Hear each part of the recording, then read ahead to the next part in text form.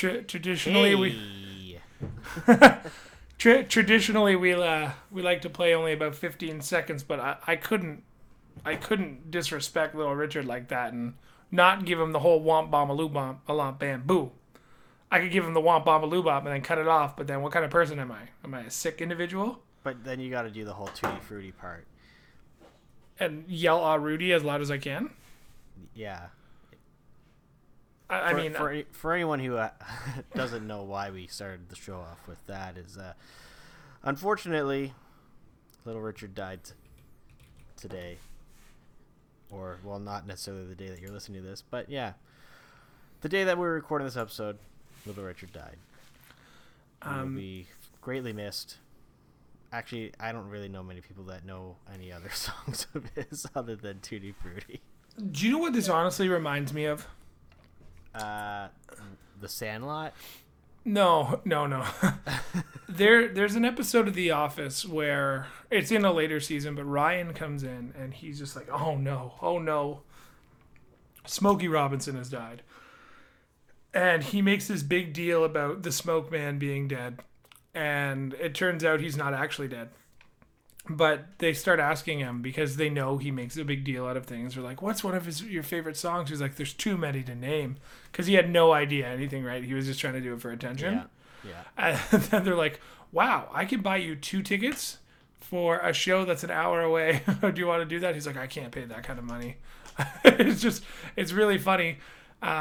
Because the same thing, like before the show, like this was the first song that we could have been like, we were like, yeah, we know that song. But like, we obviously know other ones of his songs. We just don't know what they're called. Or Yeah. And that's a funny thing. Whenever a famous musician dies, and generally if it's like an older one, right? Everyone's like, oh my God, like we're going to miss him so much, blah, blah, blah, blah, blah. Like he did it such greatness for the music industry in the world. But then you ask him, oh, like, what's your favorite song of theirs? I'd say 9 times out of 10, if the person's, 10 years past their prime.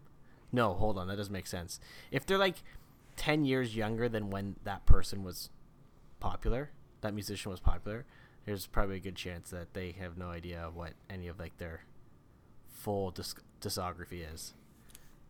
I mean, like you could look at it as like Chris Cornell or like even when Chester Benningfield died, right? And I don't even know who that is. he was the lead singer of Linkin Park. Oh, he died? Yeah. Oh. So breaking news to David. Yeah, it was shortly after Chris Cornell too. Oh. Not to start the show off on a completely sad state, but yeah, he died in 2017. I remember the day very well because we were camping, and one of my kind of like rules for camping is like I don't check my phone through the day. I'll check it at night before I go to bed or whatever. But my phone was blowing up.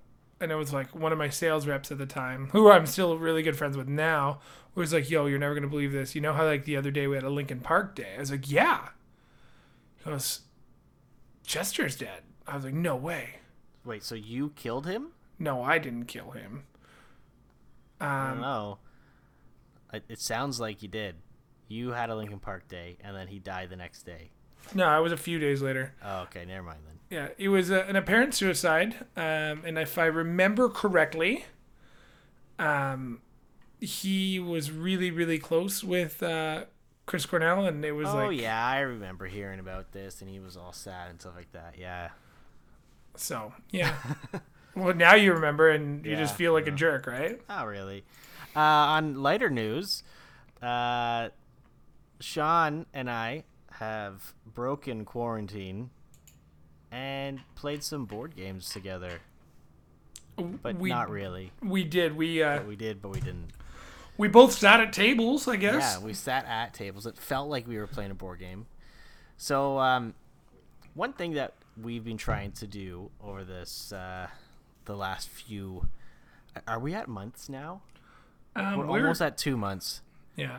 Of quarantine is the one thing that we have been planning on doing ever since you moved and since the weather was getting nice is have some regular board game days. You know, now that you're living about an hour away from me, it's not too bad. And then the whole coronavirus thing kind of ruined that. So for people who know anything about me, you guys will know that I thoroughly enjoy board games. They are the tabletop equivalent of video games for me. And Sean, you like some board games. Yeah, I like them as long as they're not too fantasy driven. Like, I like playing a part or thinking through a game. Right. But if so a game's like stuff? Yeah, like if a game's 2 or 3 hours long and I have to like play up a persona or a character, it's a little bit harder for me to stay right involved. This is why I've never actually attempted D&D. I feel like you might be able to pull off a D&D character for a little bit. See, like I've played D&D with some friends, and I don't get too into the whole role playing aspect of it. I just kind of like I'll sit there and I'll play my character, but I don't try and get into the mindset of the character. I just kind of like when it's my turn, then I kind of play. Like, you know, I feel like when you're playing D&D, when you're not doing anything, it's kind of like watching a cutscene, right? Everyone else is kind of doing their own thing, and then you can just hop in there and do whatever. But anyway, so one thing that a lot of people have been trying to do over the last few months is continue on with their board game night. So for anyone who doesn't really play board games or maybe aren't aware of some of these new ways to play, well, like a big thing right now is a lot of people doing Jackbox parties, right? Because you can easily stream that over Zoom or Skype, stuff like that. But there are some websites and or like I guess game like systems, I don't know, that allow you to play board games virtually. So like on your computer and your web browser and stuff like that. So we played, we got the girlfriends together, set us all up at opposite tables or separate tables, went in on a Zoom meeting and played a game of Everdell, which is it's like a worker placement town building game, which is I think is a lot of fun. It had a little bit of a deck build kind of feel to it as well. Almost, yeah, because you're trying to so for anyone who doesn't know what Everdell is or what a so it's kind of a mix between a deck builder, kind of like think of Pokemon cards, where you are putting a deck together of the best Pokemon that you could have to make the best team, right? Whereas Everdell, you're building a town, and you can have a maximum of 15 cards in your little town, and each of them have a point value. So essentially, it's you want the most points. But then in doing so, there's costs to build them, and that's by getting resources, and then you get those by placing your little worker creatures throughout the board. But this was the first time I had actually played that with some people. I kind of dabbled a little bit on that game beforehand with some strangers online, just to get a feel for the program. But that was the first time I've actually played like a full game with people and trying to actually play it like a board game. Now, I've played the actual board game, and I thought it was fairly... Like, it has its pros and cons, because, like, you don't really... you don't feel like you're there at the table. It's not the same thing as, like, having that physical board game. But all the components are there. You have the cards. You have all, like, the little meeples and stuff like that. But explaining to each other how to play the game, because my girlfriend and I had played it before, but then I had to explain it to you and your girlfriend, right? So that was interesting, because I don't know if you guys are looking at what I'm pointing at, right? Like, you can see like my little floaty hand in the game, but that is in itself. I couldn't see someone trying to explain a complicated game. Luckily, Everdell is a fairly straightforward game. It has a little bit of fiddliness to it, but once you figure out the mechanics, it's pretty easy. But like, you had never done anything like that before, right? Correct. So what are your thoughts on So something like just to go through the process, we found some of the mechanics very frustrating because it's no longer your hands; it's a mouse, right? Once we all figured out we could help each other, especially like picking up those damn stones. Oh yeah, the stones are the bane of my existence in that. For some reason, they're just like such a pain in the ass to pick up. Their hit target's very small. Yeah.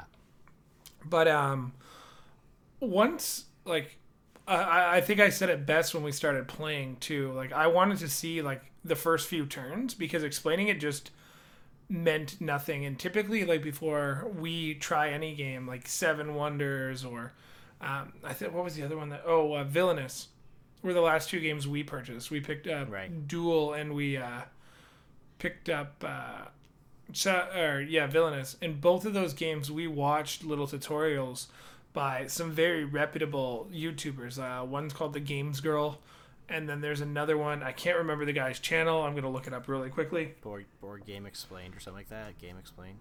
Yeah, but it's this. Oh, man, I can't remember. Or game rules explained, something like that. Yeah.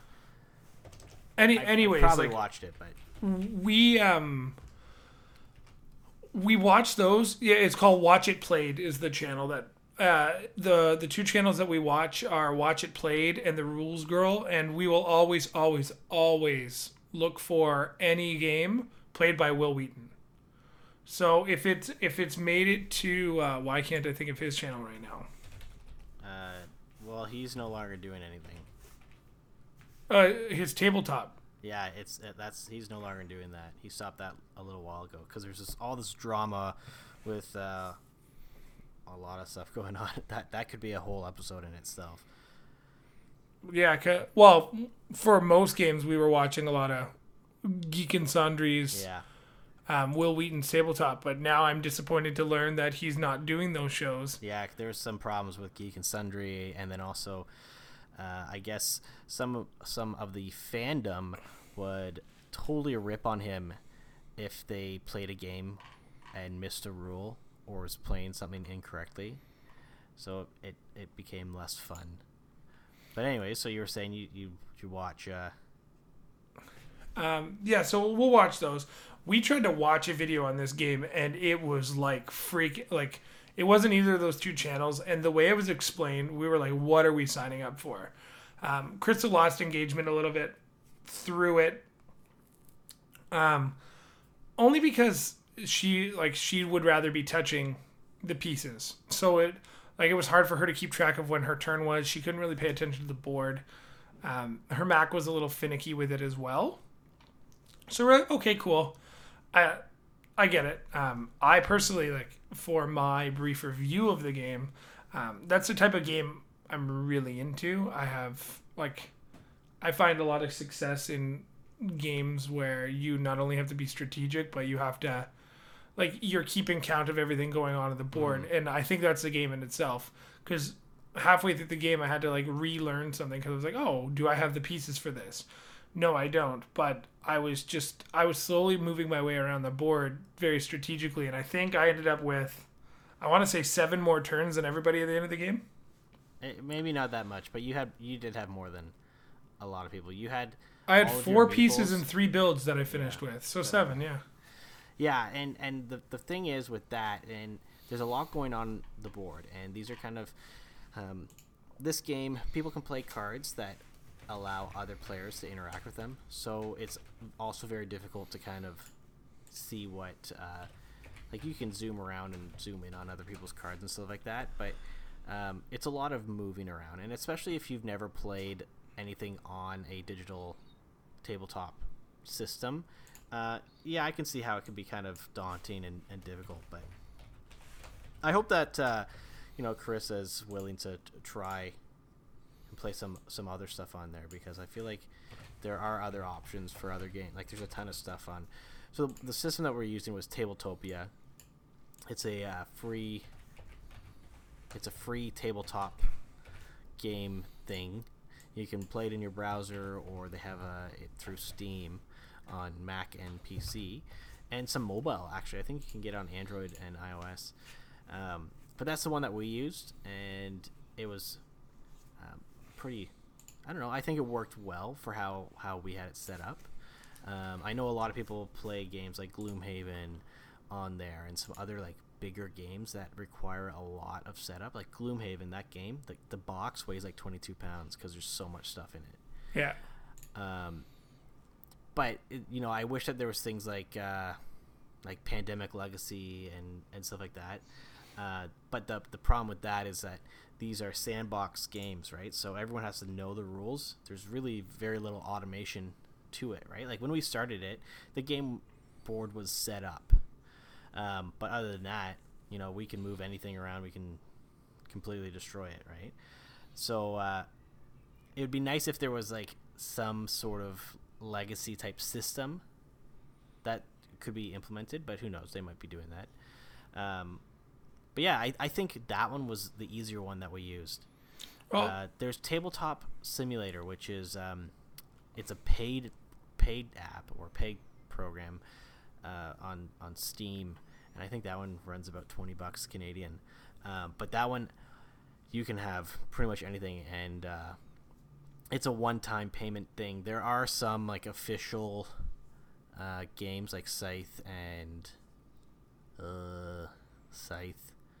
I don't know, some other stuff that are like paid DLC, but there's also community-made games that people make, which is pretty cool. So pretty much if there's a board game out there, there's a good chance, or I would say even a fairly popular board game at some point in the last like 5 years, maybe last like 10 years, there's a good chance there's a digital version of it on there. So for like anyone who is interested in playing board games with their friends, especially with how everything is going right now in the world, that is always a good option. Tabletopia.com, I believe, is the website, which is a good free option. There was another one that that we were looking at.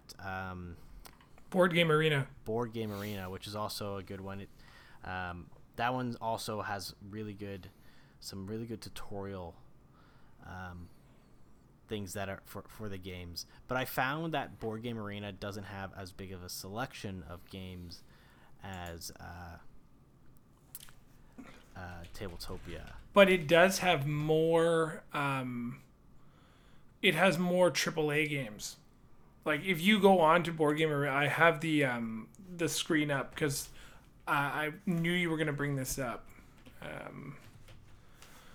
So if you go on Board Game Arena's main page, the first thing advertised before you even jump in is Seven Wonders, which is like widely regarded as one of the most popular games to play right now, period. Yeah. The pronunciation might be a little banged, but Carcassonne. Yeah, Carcassonne, or something like that. Carcassonne. Yeah, the top 6 games on the website. Actually, there's a bunch. So it's like Seven Wonders, Six Nimmt, King Domino, Terra Mystica, which was one of the games that you and I saw at that board game store, and there was just piles of it. Oh yeah. Saboteur, Stone Age. There's a game called Seasons that looks. I like the box art. Sapiens, Sushi Go, Race for the Galaxy, Through the Ages. Not bad. Those are like there's a lot of core games that they've added to it from what I can see as well. So the thing that I noticed with Board Game Arena is that they have a lot of I think they do have more of these like really popular ones or I would say well-known ones. So like Seven Wonders, Carcassonne, Love Letter, but they are behind a paywall. So you have to be a premium member. Now, the price of premium isn't that bad. It's like $30 for a year, $34.80 Canadian for a year, or $6 a month, which isn't bad. But the thing is in order to, I noticed that the premium games, they don't have that many. They have 176 total games in their online library. But then the premium, let's see, their premium games is only like 48. So out of all of the games that they have, they pretty much have like their top games as their premium ones, and So unless those are games that you really absolutely want to play, and it's not an option on Tabletopia, or you don't have like the digital version of it or whatnot, then yeah, like you're gonna have to be paying the premium version of it. Yeah, The one thing I didn't like about Board Game Arena is now this is designed to work with your browser, and it's designed to be like very browser friendly. So it's like simple, easy to use, right? I just did not like how it's. I don't know. I feel like with Tabletopia or Tabletop Simulator, you get that better feeling of actually playing the physical board game, whereas these are modified versions of the game to work in a browser. Think of like the old like Newsground website, like the Flash-based games. Yeah, I remember. And that's very much what this is like. Which I guess that works for some people, but I think if you're looking for a truer board game experience, then something like Tabletopia or Tabletop Simulator is better. But I feel like there's more automation in Board Game Arena, and I know that you had mentioned that when we were playing, that why can't it just do stuff for us? Well, right? that was the last thing I was going to bring up before we got into the Humble Bundle that you discovered. I mean, you didn't discover it because they're advertising it pretty heavily. But the one thing that Tabletopia really kind of lost on me, and I'm curious because Everdell might have been in that Humble, right? No, it is not. All right. The one thing like that kind of ruined the end of the game for both of us is like everybody recounted each other's scores, because there's no definitive way to like calculate your score at the end of the game because you're moving these pieces. But you would think if your cards were in the blue zones for your, or whatever zone color you had, it should be able to calculate the value of your card. If you're playing on a computer, I think that is a necessary step to make yourself like a more intuitive program. Whereas like we had to count the cards and then it's all the bonuses, right? So I had a card and you were like, why'd you pull this off? I was like, well, because I wanted to make sure I had it. But it was like a 2-point card, and then because I had that specific card, I got another 6 points because I had certain elements that were available to me, or I guess what are they considered? Whatever. I had like materials. Yeah. And then I also had like a bunch of bonus stuff on the side, and it was just so hard to keep track. Because like I counted my score, I was like 39. You're like, you have 41. I was like, oh fuck yeah. So the thing is though, Tabletopia and Tabletop Simulator, they're sandbox game systems. So they are not like, they'll automate things like shuffling your deck and initial setup, but things like scoring and moving players and rolling dice and stuff like that, that is all on you. It's no different than playing the actual board game at your kitchen table, right? We would still have to count up all of our scores if we were playing that sitting together in the same room, right? So that's kind of what the system is. Now, all of those games have to be programmed or designed by someone. So it's like either the game developers have a designer that they translate the game into that platform. So they would actually have to program a script or something like that to calculate all of those scores and everything. But the problem with and I understand, and I think you're coming from a more of a video game idea or mindset, right? Where it's like, oh, I play this, it's on a computer, it should do this for me, right? Like if, then, and that type of thing. But then this is literally a digital translation of a board game, but not a video game. And I think that's where kind of things like the Asmodee Humble Bundle changes things, because those are board games but turned into a video game. So they're designed to be with that automation and kind of carry you through the game and then each step. Things like and with like Everdell and scoring and stuff like that. And like you said, like you had cards that changed your or modifiers, right? That gave you extra points for certain things that you had. There's so many different variables. Each game ends up differently, right? That would almost be impossible to program into just a basic script. But yeah, then I actually didn't discover, like you had said, but I saw. What was that? What was what?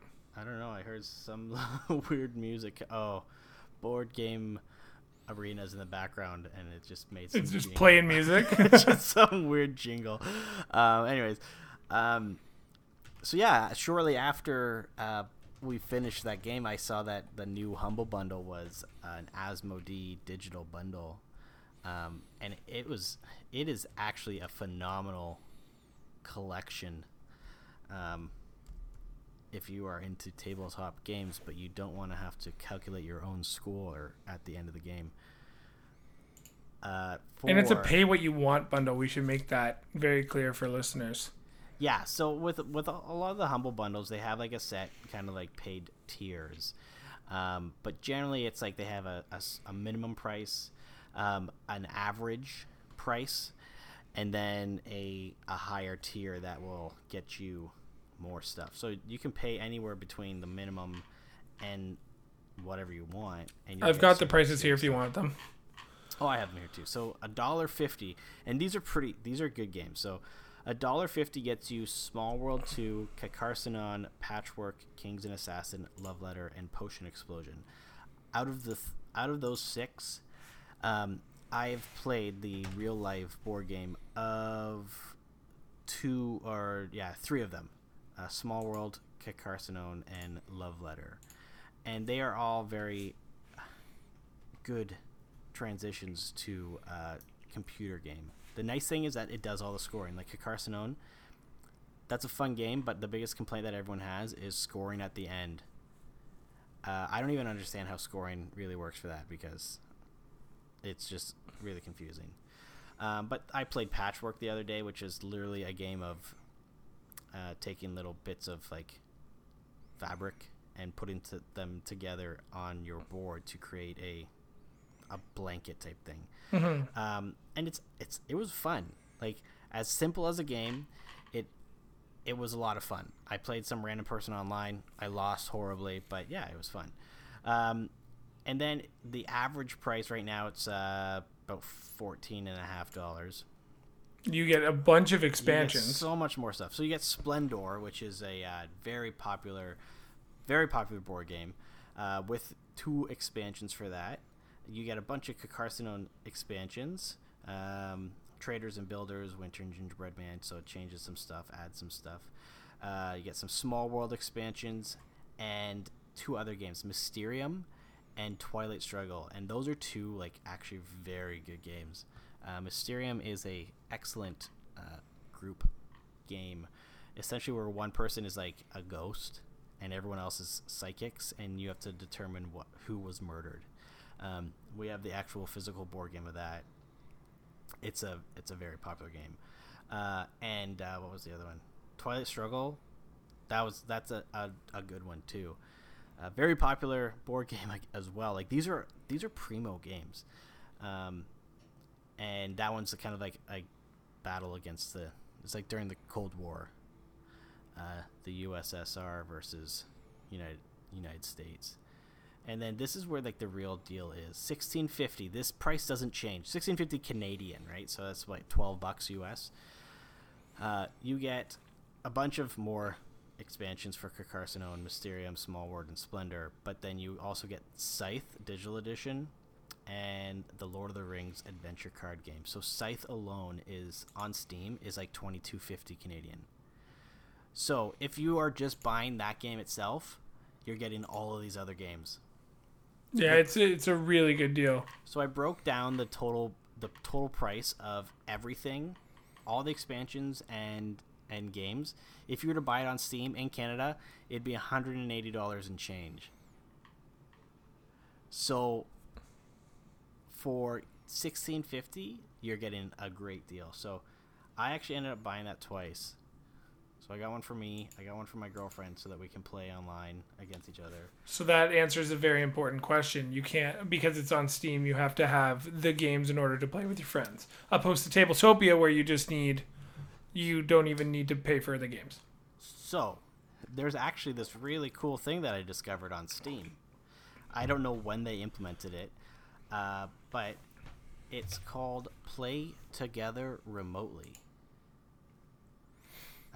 And it's kind of like, I wonder, let me just see if which one of these games supports it. Cross-platform, multiplayer. Ooh, cross-platform, multiplayer. Let's see. Scythe. So Play Together Remotely, it's kind of like they're streaming. Here we go. Remote Play Together. That's what it is.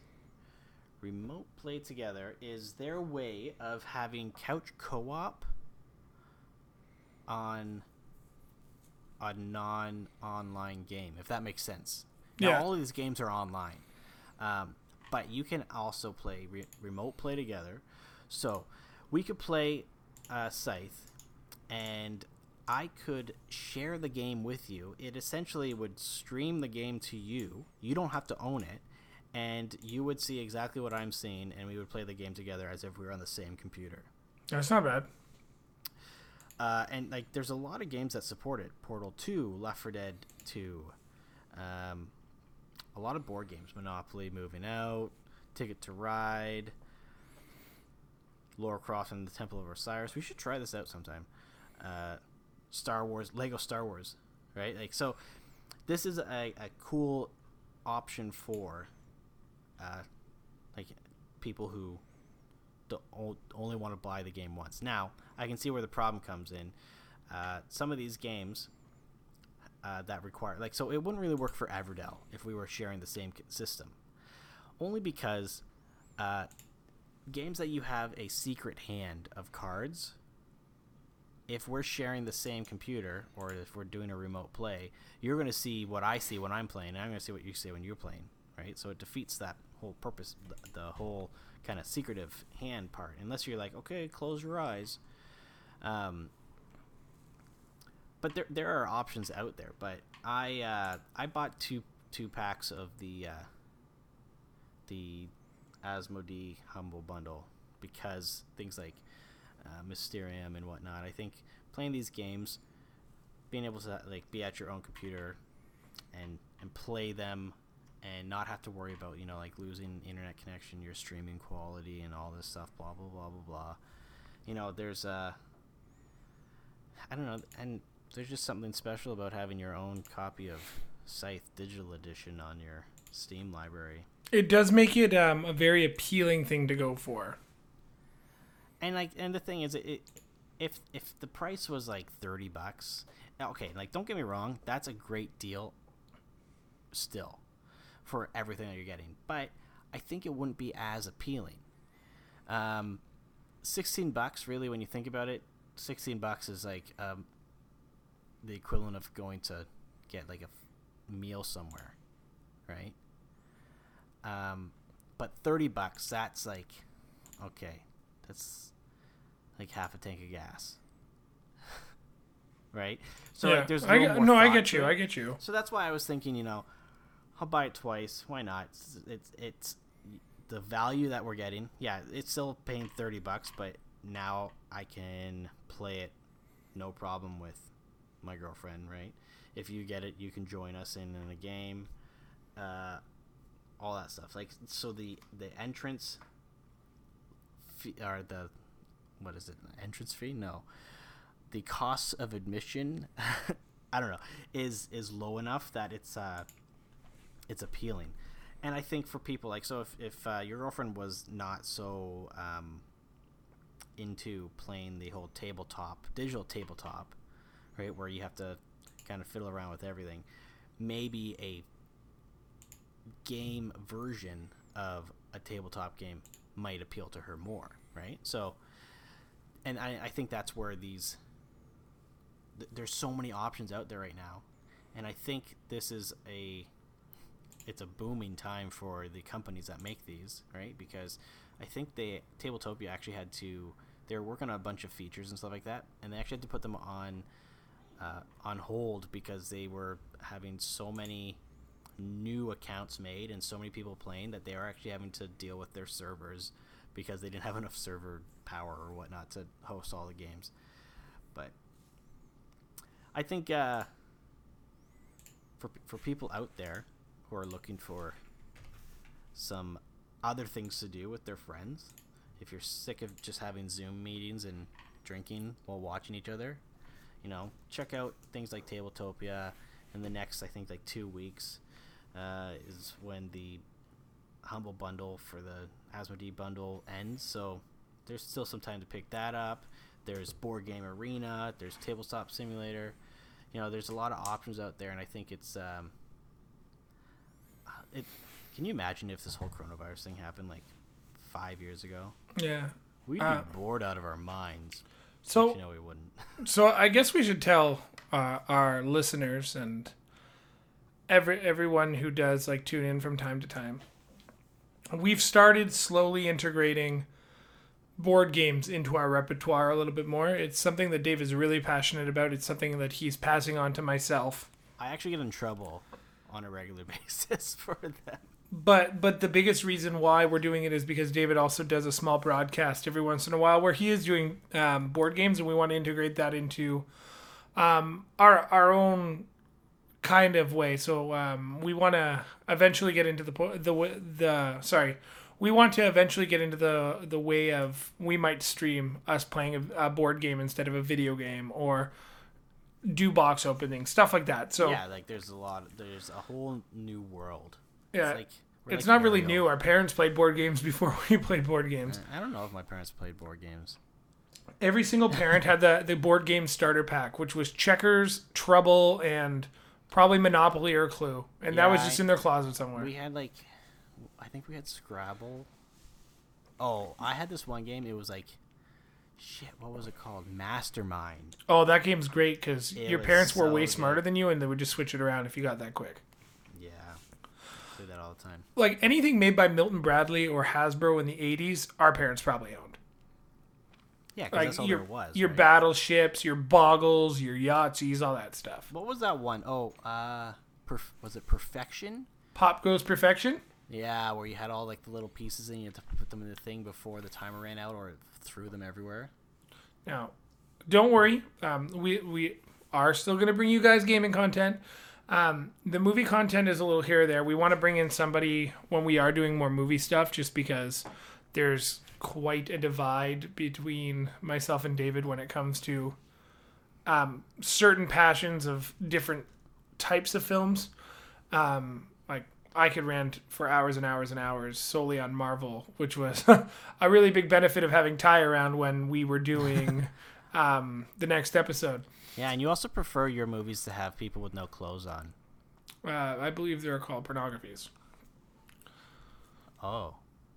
They're not. Those aren't called movies. But don't worry, because board games aren't just going to carry us to November. They're going to carry us through November. Yeah, because the freaking movie industry is going to shit. Yeah, we're actually... So, just a quick segue before we hit our next topic. My cable bill came back with some errors, and I got it all fixed up.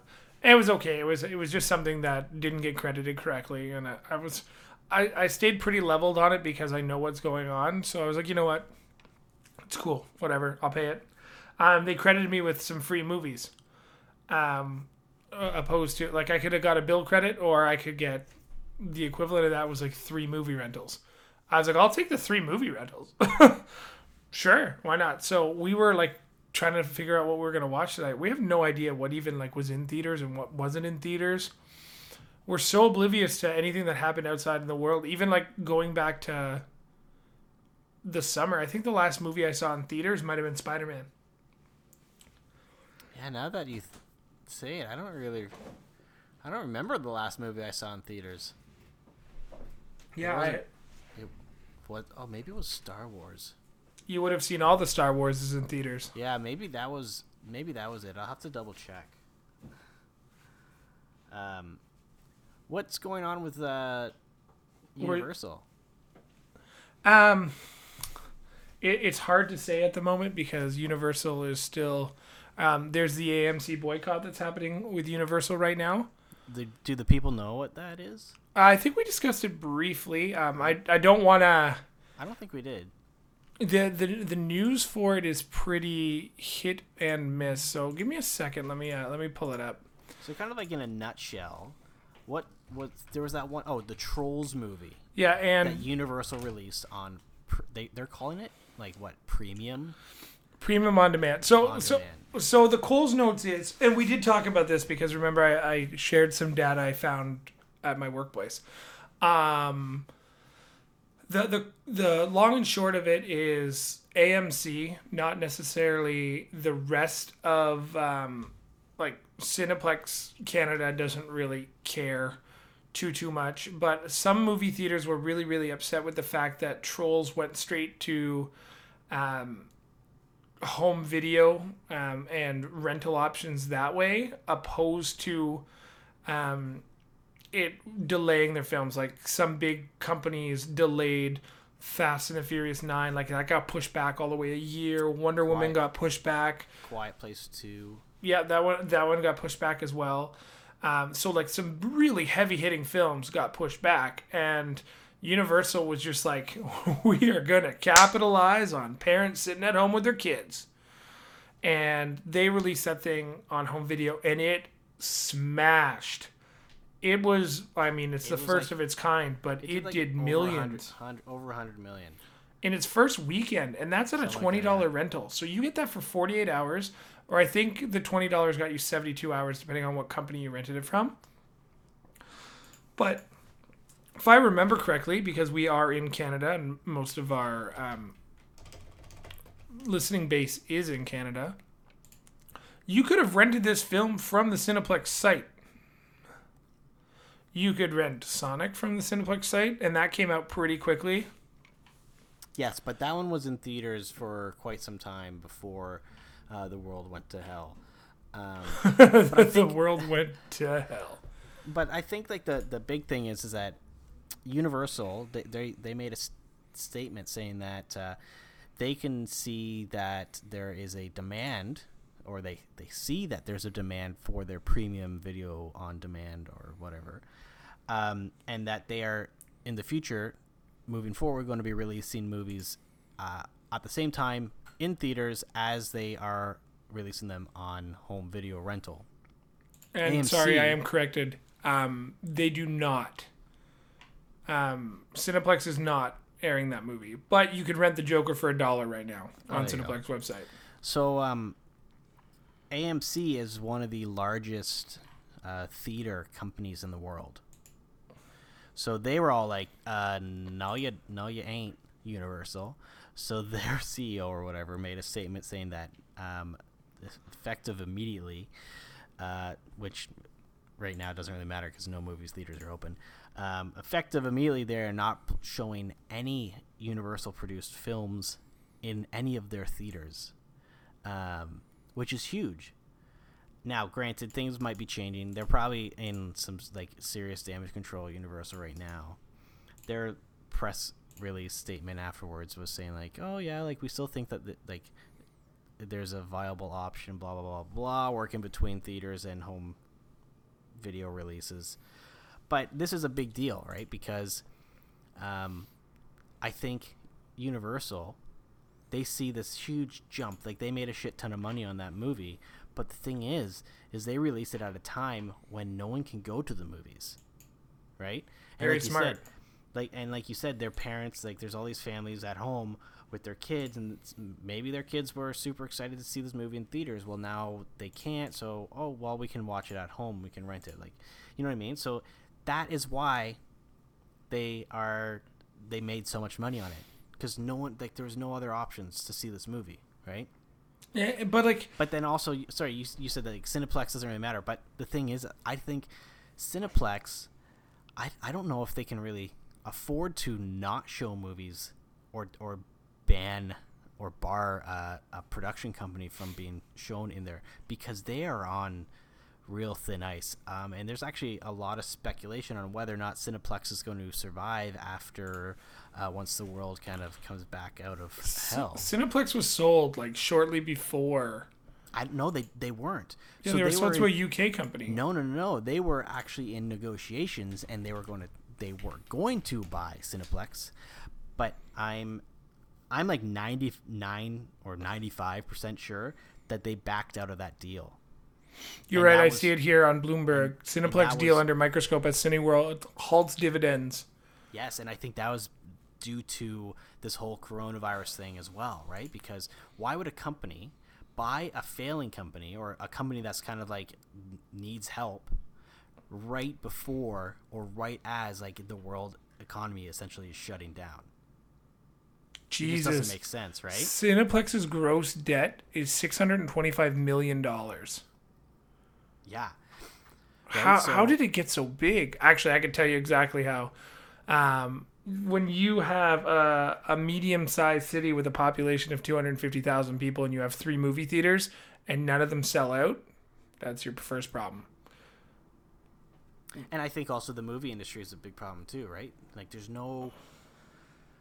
We could have a whole show just on the problem with the movie industry, but every movie is either a direct sequel or a remake or a rehash, right? Or a reboot.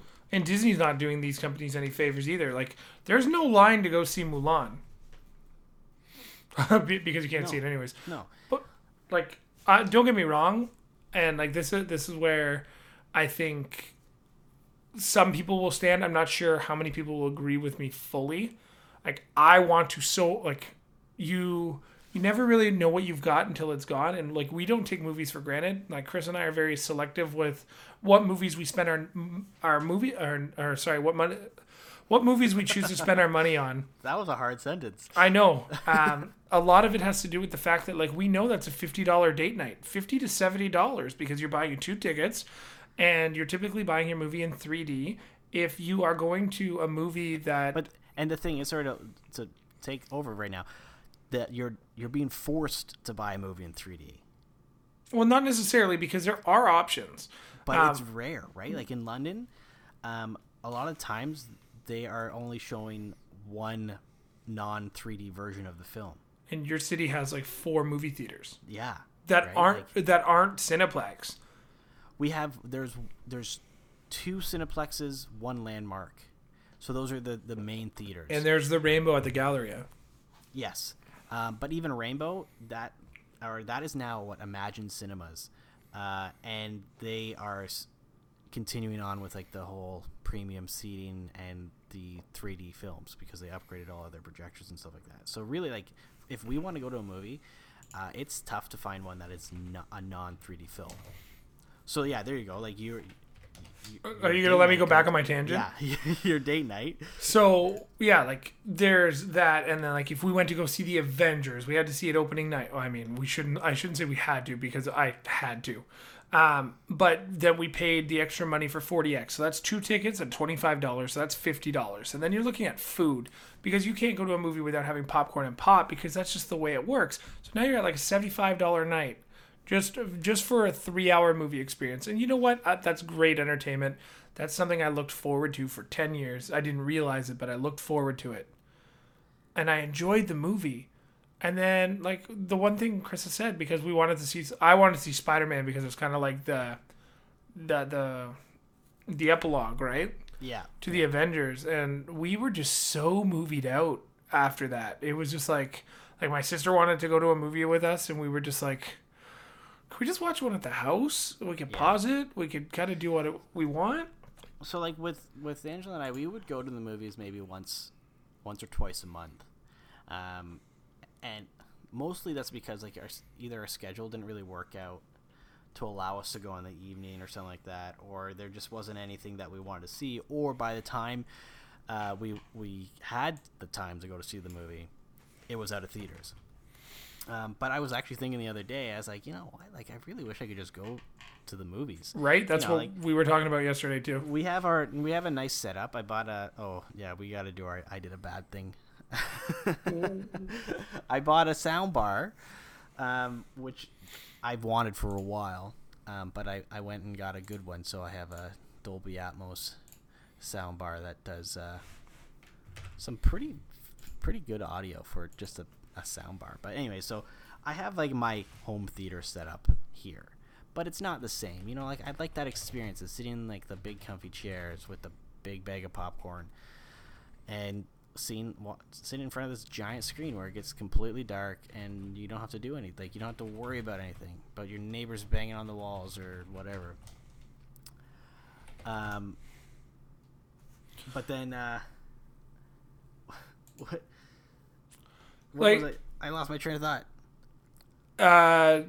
Your neighbors. But see, we're actually also very kind of, wouldn't necessarily say cheap, but we started buying the movie tickets from Costco. And I know not everyone has the opportunity to do that, but I bet most people know someone with a Costco membership. And we actually go to, I'd say 4 out of 5 times, we'll go to Landmark.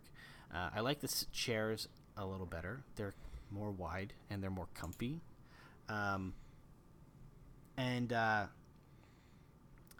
The tickets that you can get from Costco, it's like a movie night out. So you get like 2 tickets, 2 medium popcorns, and two medium drinks for $30, which is a great deal.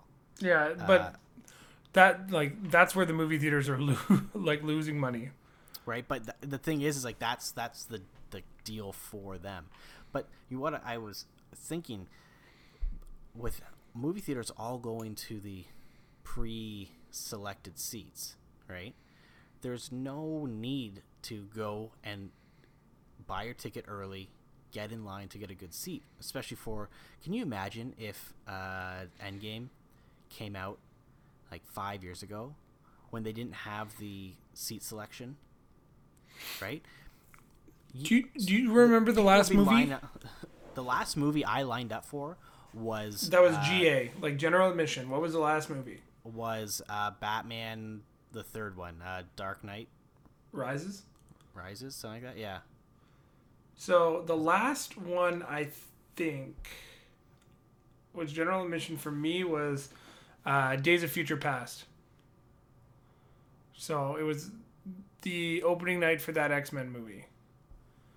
And I remember like going with some friends, and then like the biggest ones I ever remember waiting in line for, like there was a lot in high school, but some of the most memorable ones for me was Spider-Man 2, or was it Spider-Man 3? It was Spider-Man 3. No, which one was the one with the Nickelback song in it? Spider-Man 2. The one Spider-Man 2. Not when he turns into Venom, but when he Spider-Man 2. Doc Ock, right? Yeah. Yeah. So that one I was in line for, and that was a really memorable line experience because there was a lot going on. Revenge of the Sith was another one where I lined up with a bunch of people from school, and our parents dropped us off at like 6 o'clock for a 9 o'clock show, and you just chilled out in the line and you had fun, and it didn't matter if people were assholes and they spoiled it on their way out because everybody knew that Anakin was Darth Vader. Yeah, except for your girlfriend. Yeah, but that she figured that out in like Attack of the Clones, sort of.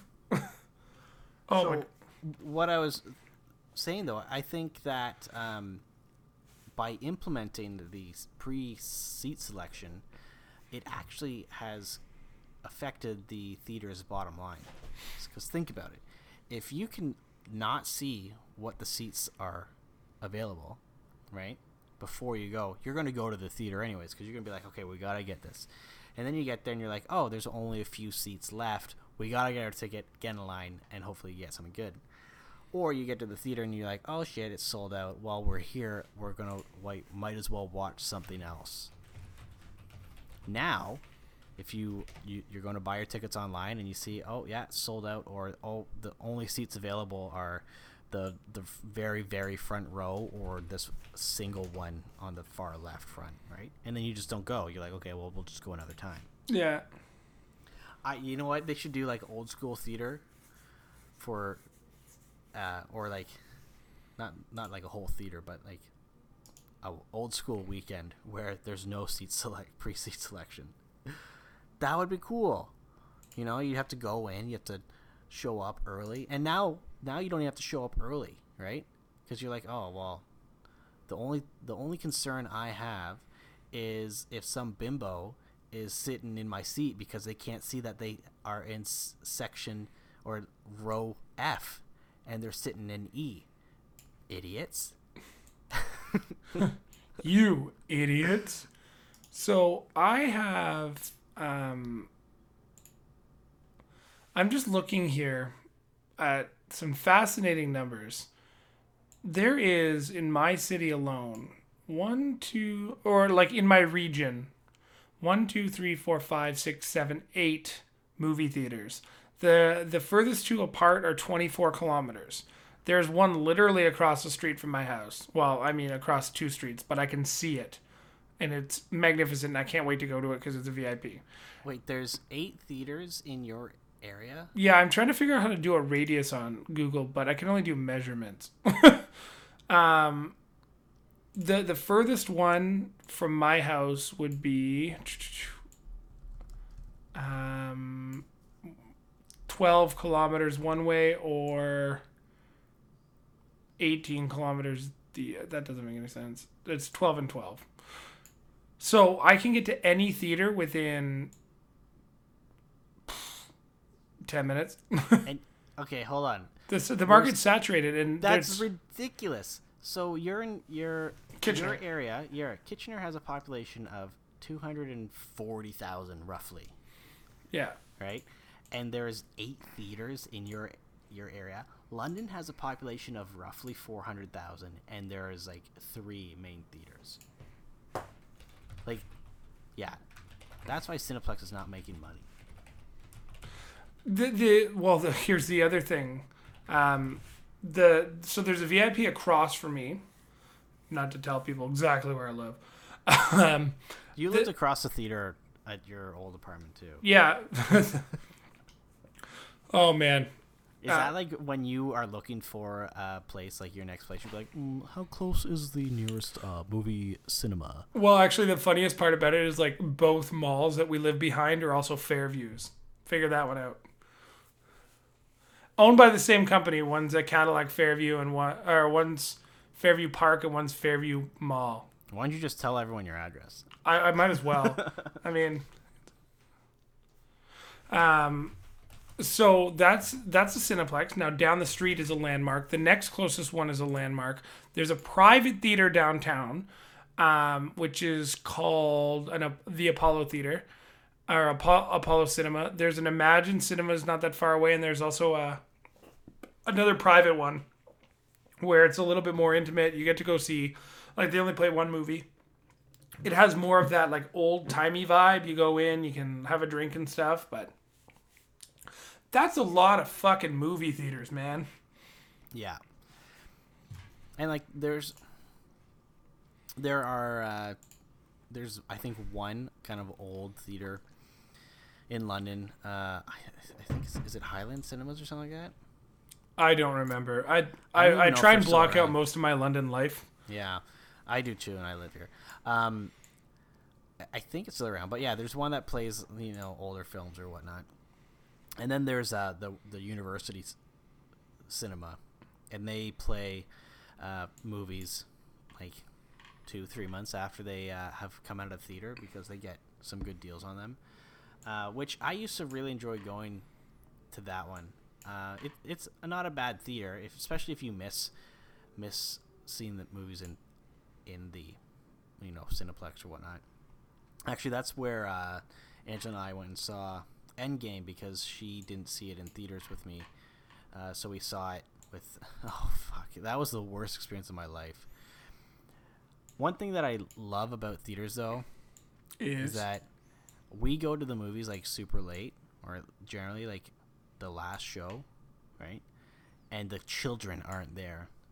So when we went to see Endgame, there was, like, it was in the middle of the day in the summer, and there was a family that brought their 2 or 3 kids, and literally the whole time this kid's like, who's that person? That would have drove me insane. Who's that? Is he dead? like everything. And like in Endgame, there's some scenes that are pretty, like they're quiet, right? And you're just sitting there and you're just kind of basking in the emotion of the scene. Yeah.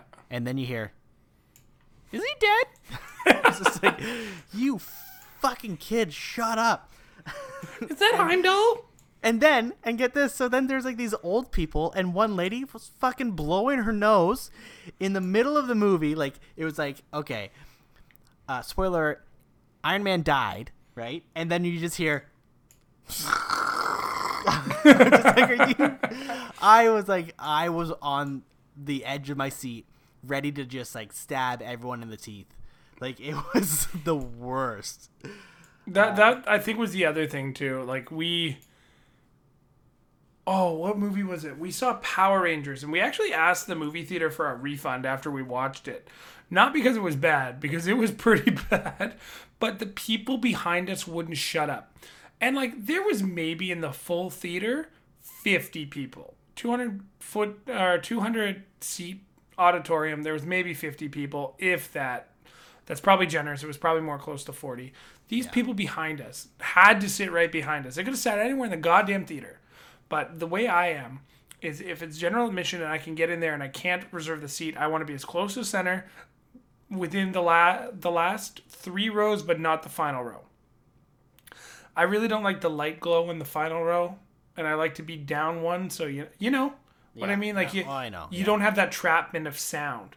Yeah. And I remember these people just kicking the seats. They're like, "Oh, where's Tommy? Where's Tommy?" It's like, we're not watching the fucking 1992 Power Rangers here, dickheads. We're watching just Power Rangers, or 1997, or whenever it came out. Something like that, yeah. It was so bloody ridiculous. And they wouldn't shut up. They were gross. You could smell their feet. Oh, yeah. I sat there. There was one, and it was in the winter. This guy took his boots off. And the whole time, it was just like stank ass, gross feet. I'm not afraid to tell people to shut the fuck up. I feel like this part of the episode, we're just both getting enraged because of bad experiences, because of inconsiderate people. I've told people to shut up many times before. I'll give it the first, few minutes of a movie, for people to kind of calm down and get into it. But if the story starts and things are, on their way to progress in the movie, and you're still talking, I'm gonna tell you to shut the fuck up. There was one guy actually got really pissed off. He was sitting beside me, and him and his I don't know, girlfriend, lady of the night, I don't know, because they were talking the whole time. He's like explaining everything to her, and I'm like, dude, like, she's watching the movie. I'm thinking, like, do you do this in your day-to-day life? You explain everything to her? Just let her watch the fucking movie. So I told him, I was like, dude, like, you're really loud. And he's like, oh, sorry. And so then I'm sitting there, and then you can tell that he was like really pissed off because I called him out, and he's like one of these like douchey looking dudes, and he's like, can you chew your popcorn quieter, because it's really loud? And I'm like, okay, dude, calm down. And then his girlfriend kind of like hit him, and he calmed down. But it's just like, that's the only time that I've actually had someone get really offended that I told them to shut up. They tried to rage quit in the movie and failed. It's just like, yeah, you're ruining the experience for everyone. You know what? Like, probably my best movie. We're all over the place. My best movie experience, though, absolutely hands down, was A Quiet Place. See, I didn't get the opportunity to see it in theaters, and I'm really upset. But number 2, man, number 2. What, number 2? Well, when number 2 comes out, I'll be really excited to see it. Oh yeah. We should see that one together. That one was great because nobody really spoiled the movie.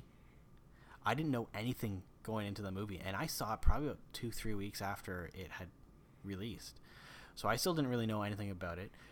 I know that some people had said, like, they found it difficult to watch because it was actually essentially silent the entire time. It was almost like a silent film, almost.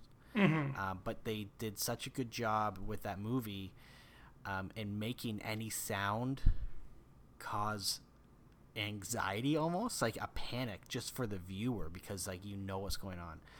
But that movie, not a single person said anything like once it started, and you could tell, like, and I felt the same way, and I heard some other people, like, as we were leaving, didn't even want to eat our popcorn, because you know when you're chewing a popcorn, like, you can hear it in your head like super loud, but then it's like, oh, I don't know, can other people hear this? Like, is it as loud for them? So like you could hear like little bits of like, and then people would just stop because they're like, oh yeah, I'm thinking like this popcorn's like way too loud, and then something happens, like loud noise, and then you could see like people like just stuffing their face with popcorn. But it was great because everyone was like so respectful of the film, right? Like, can you imagine going to that? I couldn't imagine going to that movie and having someone talk through it, because it's so quiet that you could probably be like 4 or 5 rows in front of them, and if someone's whispering behind you, you know, if you could probably hear it. Yeah. We need more movies like that. Let's bring back the silent film era. I mean, there are popcorn slippers. Like, I know I've been like eating popcorn. I'm like, oh my God, can people hear me? Like, I'm starving. I'm probably ravaging like a coyote. I'm just like, let's go, let's go. I love popcorn. I gotta finish this one so I can get the refill before they close the concession stand. So, really quickly, there was one topic I wanted to get to today. And then we will be recording, I believe, a separate review of the Inside Xbox for you guys. So it's not going to be cluttered with a bunch of randomness. It's going to be a dedicated Xbox episode. Speaking of Xbox, though, and speaking of getting really frustrated and mildly irritated and annoyed, David, the internet, my friend, has just had a field day with Microsoft and Sony. Do you have any idea why? Do you remember, have you seen what's been going on the internet lately? Let me tell you. There's so many things. What could it be? So what could Sony possibly do right now just to piss off their fans even more than not release or show any videos of upcoming games or The Last of Us stuff? They could say that Deadpool 3 is going to be a PlayStation exclusive. I mean, they could do that, but right now there's holdups with Marvel to even get that thing shot. Oh, right. I mean, it is underway because Ryan Reynolds had confirmed and they did agree that if Ryan Reynolds would censor himself, he might appear in an Avengers film. Who knows? But let me tell you what has happened in the last little bit. Okay. So, you know, with PlayStation and Xbox, they have three main components to each of their online services. With PlayStation Online, you get your free games every month, right?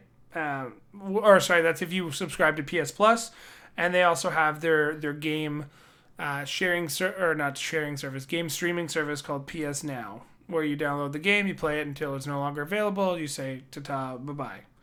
Xbox has Xbox Live Game Pass, and they have Games with Gold.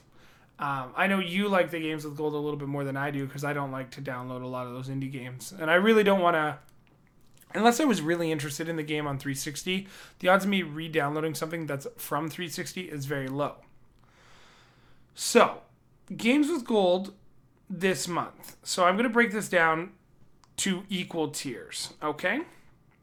So Games with Gold versus PS Plus. Games with Gold had V-Rally 4, and it's a stepped release. So it's only available V-Rally 4 is for the whole month.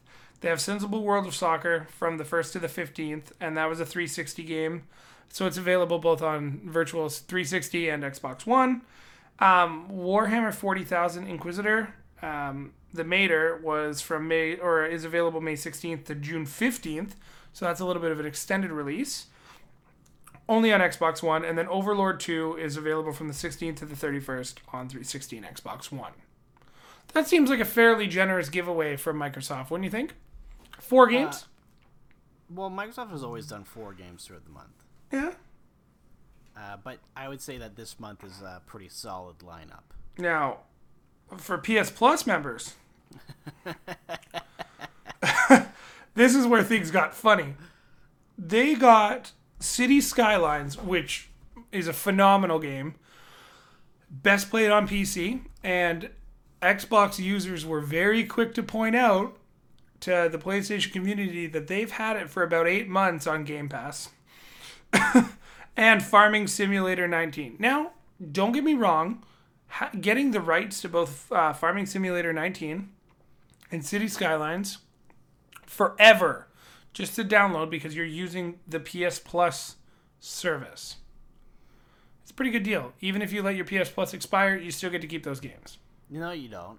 Never mind, you don't. I thought you did. No, you don't. It's like games with gold. You know, like once your subscription to Xbox Live ends, you can't play the games with gold. Either way. So that's a misstep on mine. That's my bad. That's okay. For Witty and Slip. People are just fucking furious. They're like, oh, Microsoft is giving away all these old games that people want to play. And you're giving us fucking City Skylines and Farming Simulator 19. And I know you and I talked about it. And we're like, I'd take Farming Simulator 19. I've dabbled on it a little bit. And the funny thing is Farming Sim being a game. I think it was free on Epic Game Store. I want to say like 3 or 4 months ago, and it's been part of Xbox Game Pass for quite some time as well. So, I'm glad you brought up Xbox Game Pass. These are just some of the titles that are leaving in May. Now I want to do this way because I think it's funnier. So Grand Theft Auto 5 has been on Game Pass for the last 6 months. Really popular game. It left May 7th. R.I.P. Especially if you were going to get that free 500K. They're also losing titles like Black Desert, Doom, Lego Ninjago Movie video game, Mega Man Legacy Collection 2, Metal Gear Survive, the Banner Saga, and Wolfenstein 2: The New Colossus. Metal Gear Survive was the prequel, right? To Metal Gear Solid or was that Phantom Pain? No, Phantom Pain was the prequel thing. Metal Gear Survive was like some weird shitty game that Konami made after Kojima left. What was the last one called then? Oh, the Phantom Pain and Ground Zeroes was a prequel. Zeroes. Yeah, Ground Zeroes, that's right. And then Phantom Pain was the actual game. Yeah. That sounds like a pretty devastating blow to the Game Pass lineup, don't you think? I mean, that's losing a lot of good content. Yeah. Like, what's bigger than a AAA title? Grand Theft Auto. A quadruple A title. I mean, that's like Grand Theft Auto is an elite company when it comes to video games. Or would it be like a AAA title of equivalency? Yeah, I guess like there's nothing bigger like that. When you're talking Grand Theft Auto, you're talking like one of the biggest games and franchises on the planet. What if we were to what if there was like a game like Grand Theft Auto but like older, not like older in release, but like older in like no cars. Are you talking like Western times? Because my friend, I was actually thinking medieval times, but yeah, Western works. I've got some news for you. Oh, really? Yes, my good man. Take my knife pen. No, Microsoft was like, you know what? Sorry about Grand Theft Auto, but Rockstar wants to kick it up a notch. Here's Red Dead 2. Boom. Not only that, they released at the beginning of May DayZ, Final Fantasy IX, and Fractured Minds. Do you know how many people went nuts for Final Fantasy IX? Yeah, I bought that on Switch like a while ago. I was like, shit, now I don't want to play it on Switch. Actually, I hadn't even started it. But Then Sony comes out, and they're like, hi guys, I want to be at the party too. Give me a spot at the table. And they're like, okay, Sony, what do you got? And they're like, Get Even, the Evil Within 2, and we've got this game. It's 5 versus 5. It's an online phenomenon. Rainbow Six Siege. And then they ran away really quickly, and everybody was like, fuck you, Sony. Just fuck you. Rainbow Six Siege is a 5-year-old game. It's still very popular. But it also doesn't have... So the ones that Microsoft released have like a wide appeal. You know what I mean? Like, people are interested in that stuff. But Siege, you're either obsessed with it or you're not. Yeah, you're marketing a very like select type of gamer, because Siege isn't like a run and gun shooter like Call of Duty and stuff like that.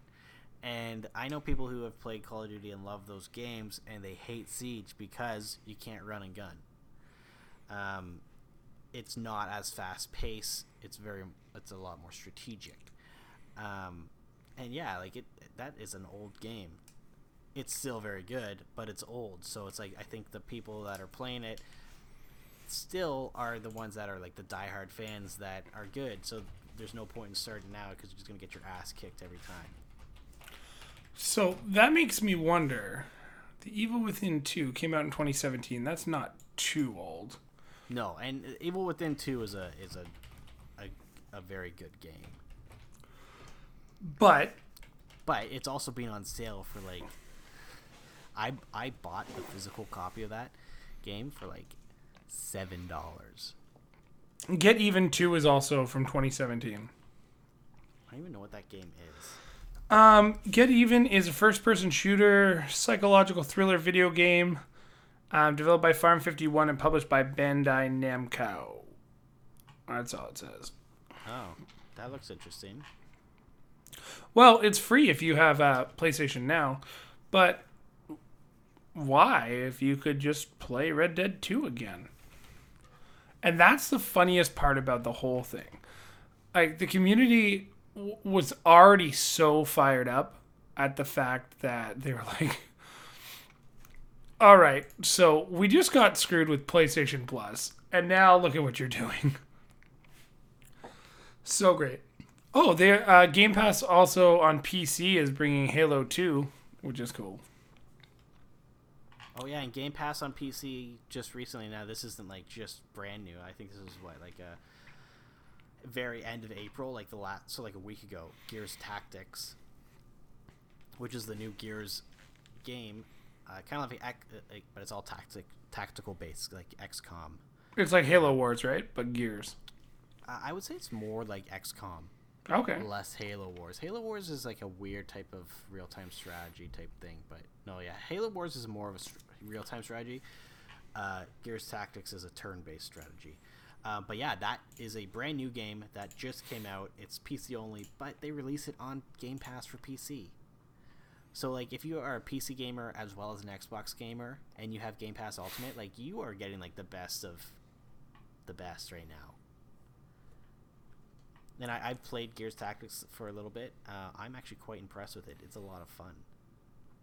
So, I guess my question for you is then, like, you use your PlayStation more than I do. I don't think that's even deniable. No, that is true. Yeah, like I use my PlayStation more than you use my PlayStation. Yes, that's very true. And I use my Xbox probably more than you use your Xbox. Yes. Like, unequivocally. And it's fine. We have our preferences for styles of games and when we want to play, but we do play other games as well. I think the reason why I've been using my and I go in like these waves? No, these, what's it called? Yeah. Periods, sessions, stuff like that. Where like I'll play one console more than and like not touch the other one, and then I'll start playing stuff on the other one. And I just like right now all the games that I am playing through are PlayStation only, right? Like Final Fantasy VII Remake, Ni no Kuni 2, and a few other games that I've actually bought on PlayStation. But anyways, you were saying.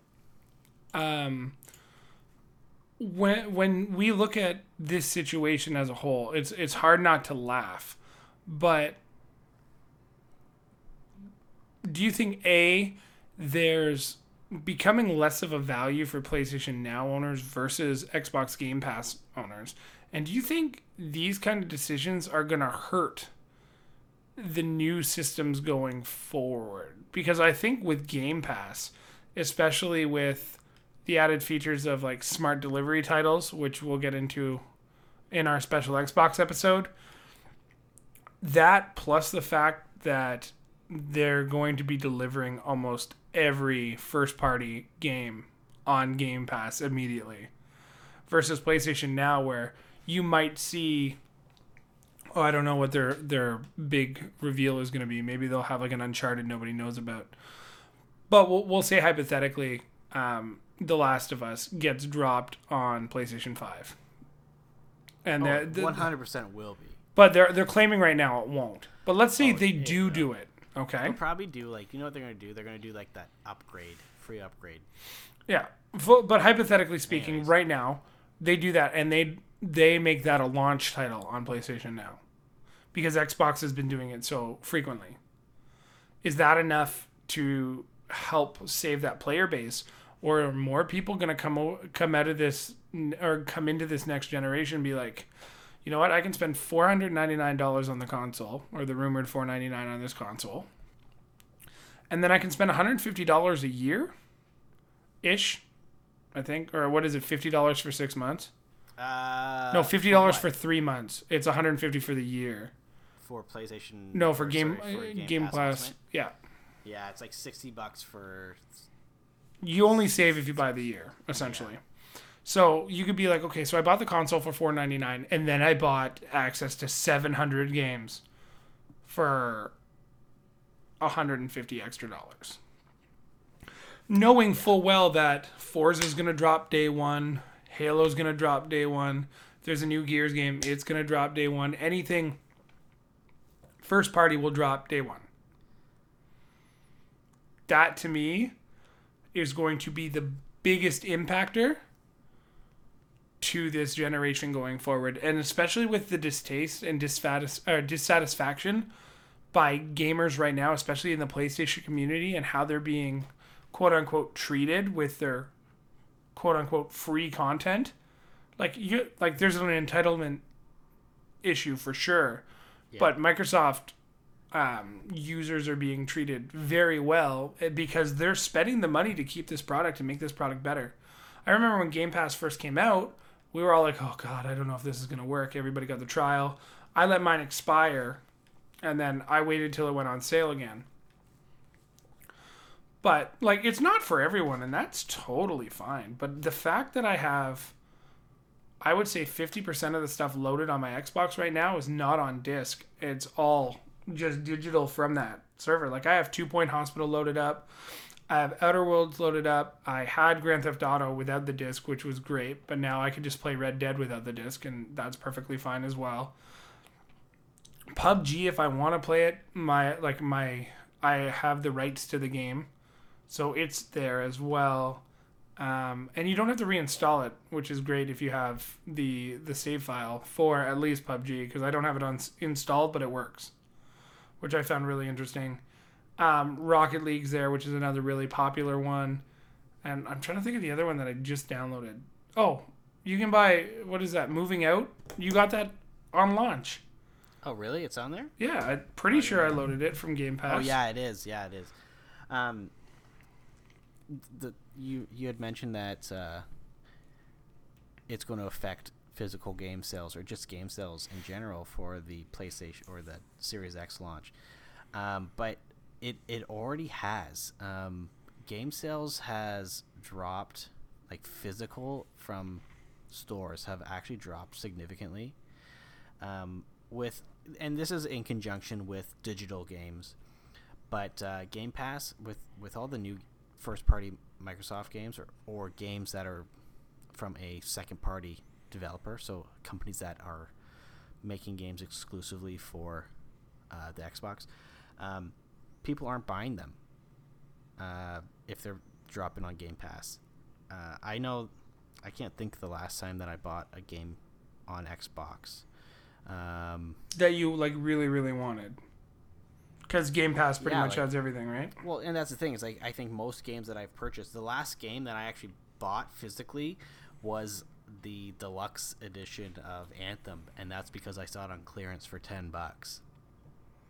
And I also got that in anticipation of the future update where they're revamping the entire game. But still, that's the last time I bought something. Any other game that has come out on launch that I wanted to play, I got off Game Pass. And yeah, like it's an added, $150 for the year, but it's totally worth it. Yeah, just like additionally, I remember sitting there struggling about thinking, like I was like, oh, should I buy NBA 2K? Like I'm just bored. I want to buy, and then Game Pass just magically had it. I don't know if my Amazon or my Google Home was listening and sent a message to Xbox being like, hey, this guy wants to ship for free. But like the 2K game, and this is widely regarded by a lot of sports games fans, NBA 2K is probably one of the best sports sims out there next to the show. It's very interactive. You have the ability to like manipulate your team completely. Like there's modes for everybody. Just looking down the list also, you can get the whole Master Chief collection. Just cuz. Sea of Thieves still very popular. Forza's out there. Gears 5 Ultimate Edition. Jump Force. PES 2020. Like lots of stuff. Just here. Just available to you to have. One thing that you had mentioned that I wish Sony would figure out is that if you have a game that you own physically and it comes out on Game Pass or it comes out on Xbox Live Gold, like the free games, you don't need to reinstall the game. You don't need to uninstall the game that you have just to re-download the digital one. It just works. Like the licenses on your system. The game files themselves are the exact same. Sony, so I got a year subscription to PlayStation Now for, it was like $50. They had it on sale, so I figured like why not, right? So Spider-Man was one of the games that is on Game Pass, or not Game Pass, PlayStation Now for the next 2 months or whatever. I have the game physical. The game is installed on my system. I cannot start the game through PlayStation Now because it tries to load the game and then it says that I need to put the disc in. So I have to, and I'm going to assume that this will work. I haven't actually done it because I don't care that much. But I essentially have to delete the game off of my system and then re-download it through PlayStation Now just to be able to play it. And then if I try and play that game with the disc, it won't work. It'll make me reinstall it again. Yeah, that is a huge pain in the ass.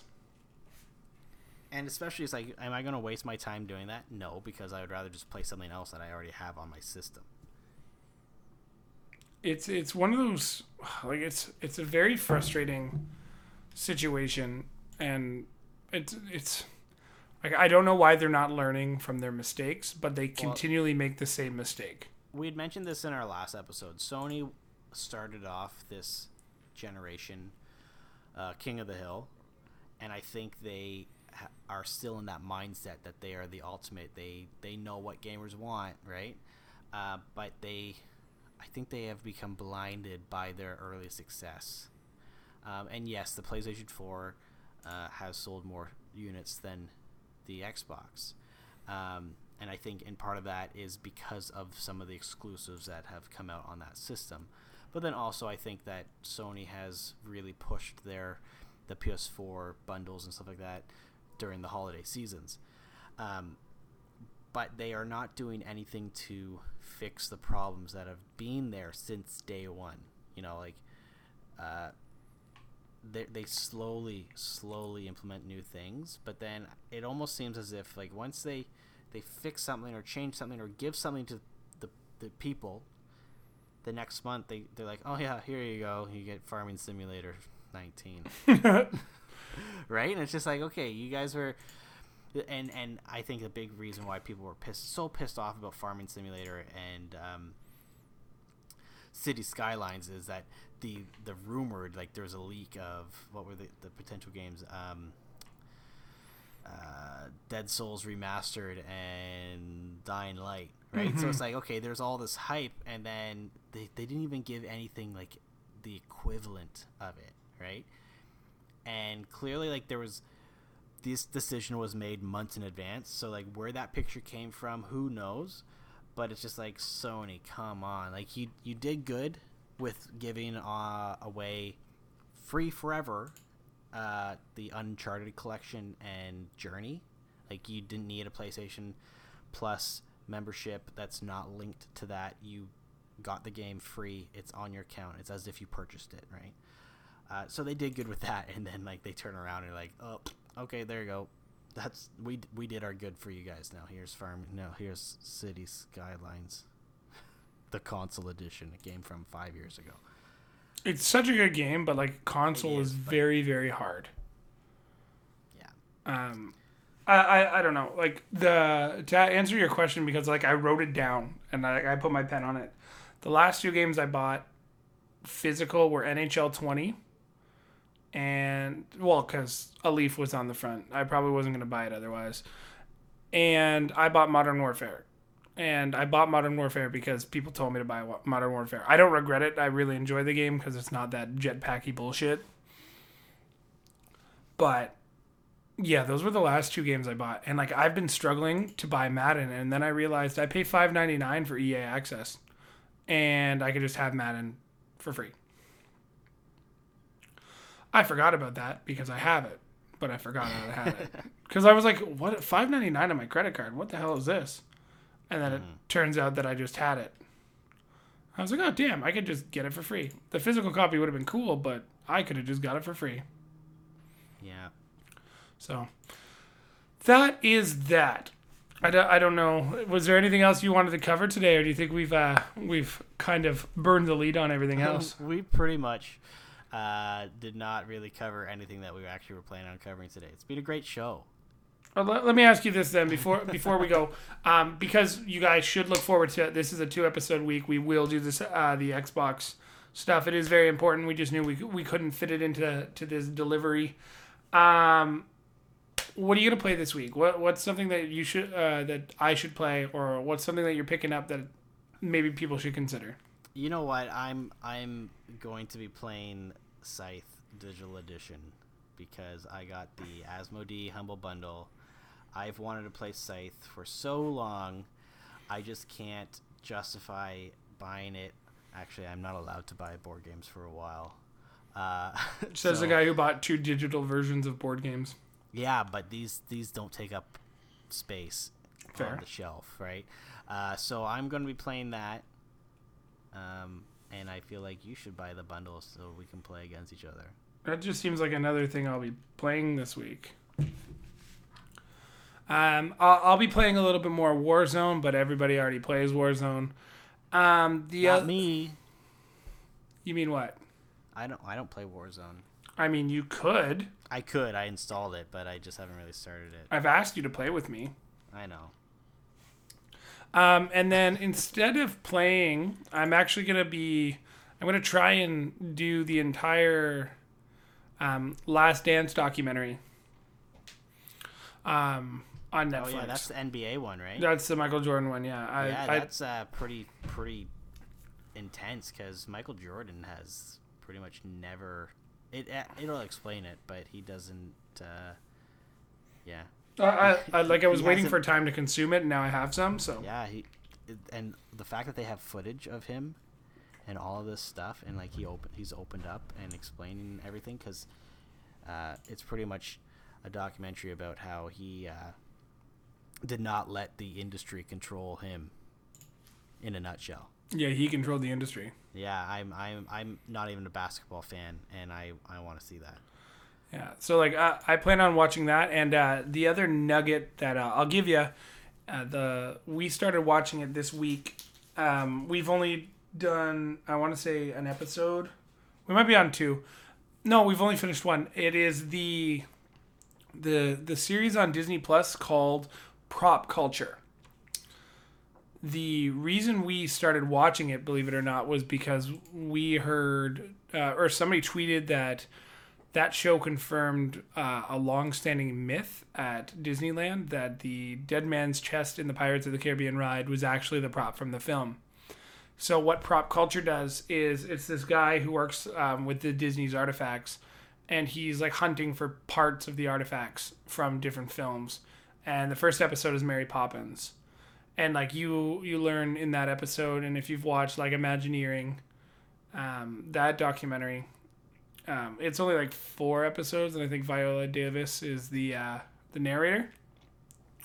But if you watch this documentary, you learn that there was only one snow globe from the original Mary Poppins, and some janitor took it and put it in like a closet because he thought it was cool. It got restored and was put on this piano in Walt's office. Walt Disney's office has been completely restored to its original state while he was still alive. And there's only one person who's allowed to play the piano, and that was the same guy who worked with Walt many years ago. You see the from the carousel, the one Mary Poppins, or not Mary Poppins, holy shit. It is Mary Poppins, yeah? Is that what I just said? I think it's Sherry Bobbins. Sherry Bobbins. Yeah, so like you see Julie Andrews' horse from the carousel, and then you also see Dick Van Dyke's horse, and it's all like beaten up because somebody had it. And then the Mary Poppins one was like saved from the Disney artifacts and like put away nicely and preserved. And then like one of the actors who played the little Judy Banks girl like kept one of the hats from her props, and the guy like brought out her coat.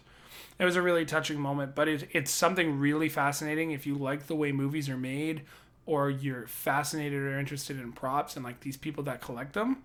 It even shows this guy who's a prop builder and had to replicate that snow globe for the new film. So I think it's really, really cool and fascinating, and it's definitely something you should check out. There's also a docu-series that is being released on a weekly basis about the making of Mandalorian. Yes, I saw that. It's kind of like a behind-the-scenes table read thingy. Yeah, I watched the first episode last week. I guess there's a new one out now, but they kind of were talking about each director and how kind of where they came from and their experience on the films and stuff like that. And actually, there was big news. What's his name? Tiki Malaka. I don't know. Tiki Wakiti. Tiki Wakiti has been confirmed to be making a Star Wars movie. But there's also, I was just reading this and I wanted to save it for a day where you were less angry about stuff. How do you feel about the presumed civil war for the state of Star Wars? What do you mean by presumed civil war? So there is, hold on, let me see if I can pull it real quick because I remember where I saw it. Dave Filoni has made a single-handedly, well, not single-handedly, but made the final season of Star Wars Clone Wars better than the entire sequel trilogy. I finally showed Chris and Natalie's rap too. It was like, say something about the motherfucking sequel, bitch. Yeah. Say something bad about Jar Jar Binks. It's so funny and so bad. So there's a power struggle at Lucasfilm for what direction the Star Wars franchise should go. Yeah. And there's been a power struggle for what direction the Star Wars franchise should go since Disney bought Lucasfilm. But what storyline could you kind of follow, or do you create a new storyline? So here's the problem, and this is going to turn into a thing.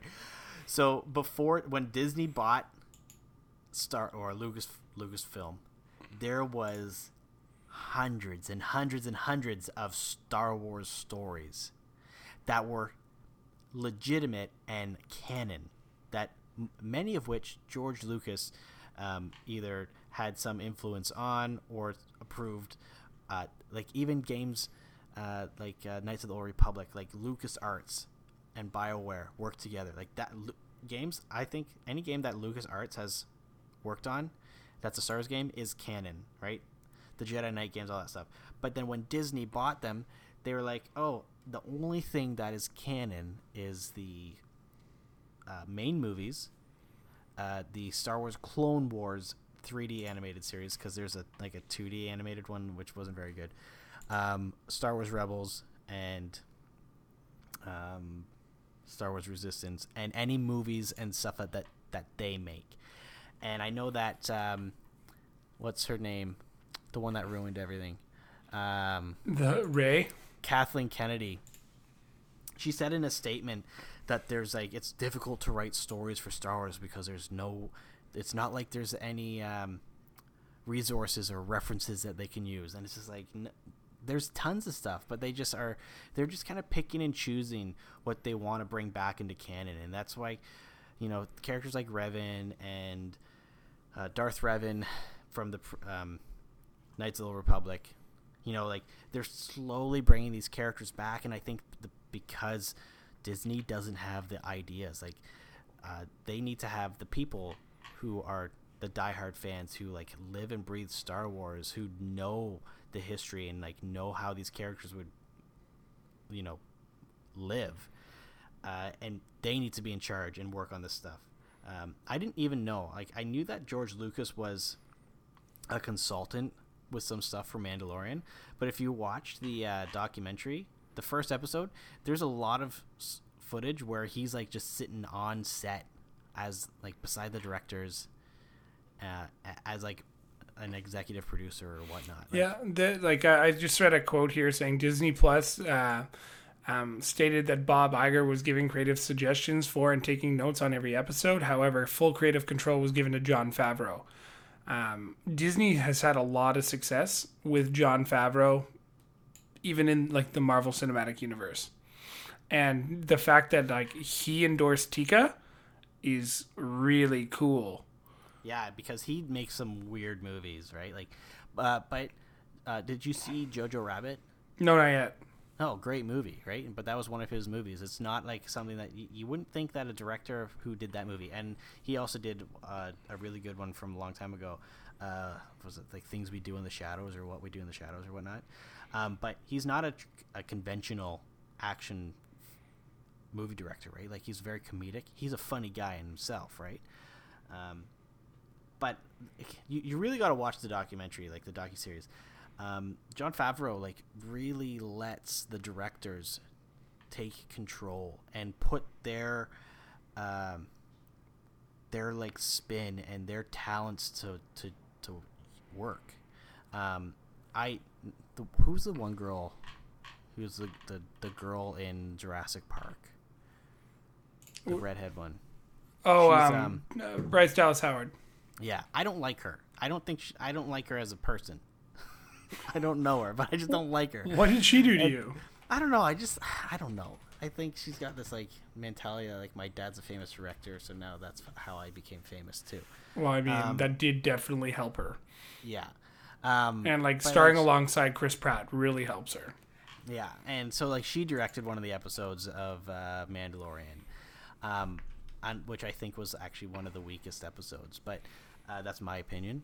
Not that I have anything against female directors. I just don't like her, and I didn't like that episode. Anyways, but the docuseries really shows that Jon Favreau like just brought on this team of people and let them do their thing, put their spin on the Mandalorian while keeping them kind of grounded in the Star Wars universe, like letting people put their talents to good use. Whereas I think the problem with a lot of the movies is that they were so kind of controlled by there's a lot of talks about how they were controlled by Kathleen Kennedy, how she wanted things a certain way, or the directors just kind of like did whatever they wanted and didn't really discuss with or like consult like the people that know best.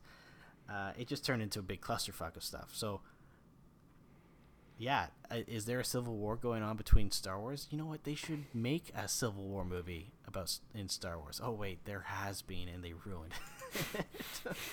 I mean, they I don't know. They're not going to remake it. The Skywalker saga has been closed, and I think the Mandalorian is really taking shape with like the bounty hunters, and Boba Fett's going to have more predominant role, which is.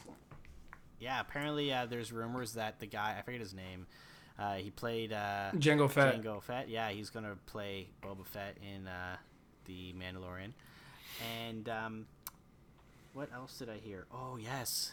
This is a big one. There's rumors that Hayden Christensen is going to reprise his role as Anakin Skywalker. From what appears to be flashback sequences and the relationship between himself and Obi-Wan, because like Yes. you can't turn back the clock either, No, you can't. which No, is but, really weird. So I don't know how they're gonna do that. but still, like it'll be interesting to see him on the back in Star Wars. I would love a Darth Vader film. You know what? Like, I wish. The thing is like, Ewan McGregor, if he grows his beard out and his long Obi-Wan Kenobi hair again, like, he still looks pretty much like how he did back in like 2005. Hayden Christensen got a little older and wrinklier, but I feel like they could do a Obi-Wan and Anakin movie or miniseries. If they were to it would have to be like a buddy cop, but like it'd be interesting. The only there'd be like that. Then they have the Clone Wars, and that's kind of explains all that stuff. There is 3 Star Wars films I'd like to see, and I think this is where we're gonna end. If you have 3 that you'd like to see, awesome, great. Let me know. There's 3 I would like to see. I would like to see a film that is in between 3 and 4 that isn't Rogue One, but it's more about Obi-Wan going kind of in like off the grid and Darth Vader taking over power and building the Death Star, opposed to just being on the Death Star when 4 starts. Number 2, I would love to see like an early Jedi Council movie where you could even call it the Jedi Council. Disney, listen up. But you can actually see a young Yoda come to learning his great Jedi powers. On a side note to my last movie that I was just talking about, there's no way you could have a young Ian McDiarmid or a younger Ian McDiarmid, so that would be very hard to do as well. We don't even know if he's like the Count or the Emperor or whatever the hell he is at that point of the thing. The Councilman. And yeah, so like I'd love to see a Yoda origin story, and maybe that's what the child is kind of building up to. We don't know, because the Mandalorian's like, it's the same species, but that's it. Yeah, because Yoda's species has never been stated. But now that we know Jango Fett is going to be in there as well, like Yoda's still old as hell at that point. So I would love to see a Yoda movie, and I would also like to see a Mace Windu movie. Yeah, because like to he goes on. Well, sorry, just to finish that thought, he goes on like this mad power trip in Attack of the Clones and in Revenge of the Sith, and I get that he is one of the leaders of the Jedi Council, but he becomes like a Matt role in Phantom Menace, and then all of a sudden he's a predominant Jedi, and he's like he even overshadows some of the other Jedis that are part of the Council. So I thought that would be really cool to kind of see like. Maybe a young Yoda and Mace film. That could be a cool movie. Maybe. I would want to see an Empire war film. Like Darth Vader. You know, how not like a like I literally want to see a movie where like the Empire is just sweeping through the galaxy, just clearing off and destroying the Jedi stragglers. So it'd be like a Venom movie, but in this case, it would be...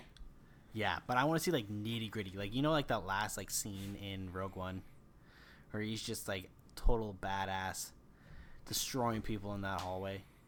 Well, yeah, but would you also want it to be kind of like how... What was it, Order 66? Like, all of a sudden, the Jedis are just all turned on and all the clones are activated? Yeah, but, like, I want to see, like, him, like, kind of hunting down the last of the Jedi. And, like, I want, like, it would be cool to see some, like, sweet lightsaber battles between, like, Vader and, like, Jedi that are hiding out. That'd be cool. Because the thing is like, you could make anything from that, right? Like, you don't even need any, like, you just need a 6 or 7, you need a 7-foot tall actor to wear the Darth Vader suit. Yeah, it would also be kind of cool to see, like, a Wookiee movie. Because, like, you remember, cool, yeah. You remember when, what is it, at the end of Revenge of the Sith, where Yoda says goodbye to Chewbacca, and you're like, holy fuck, Yoda knew Chewbacca. Like, that was mind-blowing when I was, like, younger. I was like, oh my god, they knew each other? But then it's kind of, like, stupid that Han Solo doesn't believe in any of the Jedi stuff, because Chewbacca would have told him that. He's like, yeah, fuck you, dude. It's all real. I saw it. I was there at the Battle of Kashyyyk. idiot. But you know what I mean? Like that would Yeah. be kind of cool. Like maybe Yoda trained with the Wookiees. I don't know. Maybe. And I would love to see a like an old Republic film. So kind of like your idea, the Jedi Council, but I would say more of like before that. So like the old Republic, the Sith were a very prominent figure in that. So I think it would be cool to see kind of a Sith versus Jedi where there was more than just one Sith. But I don't really think I could like a third movie. I don't know. There's 18 years between episode 3 and episode 4, so there's pretty much endless possibilities of what could go on. Yeah, I found a really good timeline. I don't remember if I took a picture of it. But I would really like it would be impossible to make now. But there's a whole series of books and video games, if you remember, Rogue Squadron. Yep. So it took place during and after, after A New Hope, and then throughout the time between A New Hope and Empire Strikes Back and that third one, Well, Return of the Jedi. A New Hope is where- considered the timeline, right? And everything is Yeah. pre or post. So, the Rogue series, Rogue Squadron, kind of that's Luke and all of their escapades. I would love to see like a Top Gun style Star Wars movie. But who could it star? Because you can't. Like, Biggs. do you go back and find another? Like, do you do it more about like Luke Skywalker and you recast Luke and Leia to be younger, and No, see you how don't that really do goes? Because that's the rather do, storyline like, you just, want. Yeah, I would do like I would be okay with like Biggs or Wedge, which were not like super prominent characters. So I feel like you could get people who looked similar, and it wouldn't take away from the fact that it's not like remember all of the chaos that happened when they made the Han Solo movie and they cast someone that looked nothing like Harrison Ford, didn't talk anything like Harrison Ford, all that stuff. So you couldn't like recast like prominent characters because Disney made that mistake once, but they could recast like Wedge or Biggs, and have like some sort of like space Rogue Squadron movie, which would be pretty cool. If we've learned anything from Hollywood, they can do anything. Because didn't they make the Human Torch and the Fantastic Four black? Like they cast Michael B. Jordan. Oh yeah, that's right. And it was like Chris Evans before that. And they're two very different actors. That's true. I don't know. Like there's some storylines in Star Wars where you feel as if the universe is revolved around the Skywalker family so much that you need that. Like even like this might be kind of interesting as well. What if you had, I can't remember the guy's name. Who took Leia? It's I forget his name now. it's Amy Santiago's dad in Brooklyn Nine-Nine.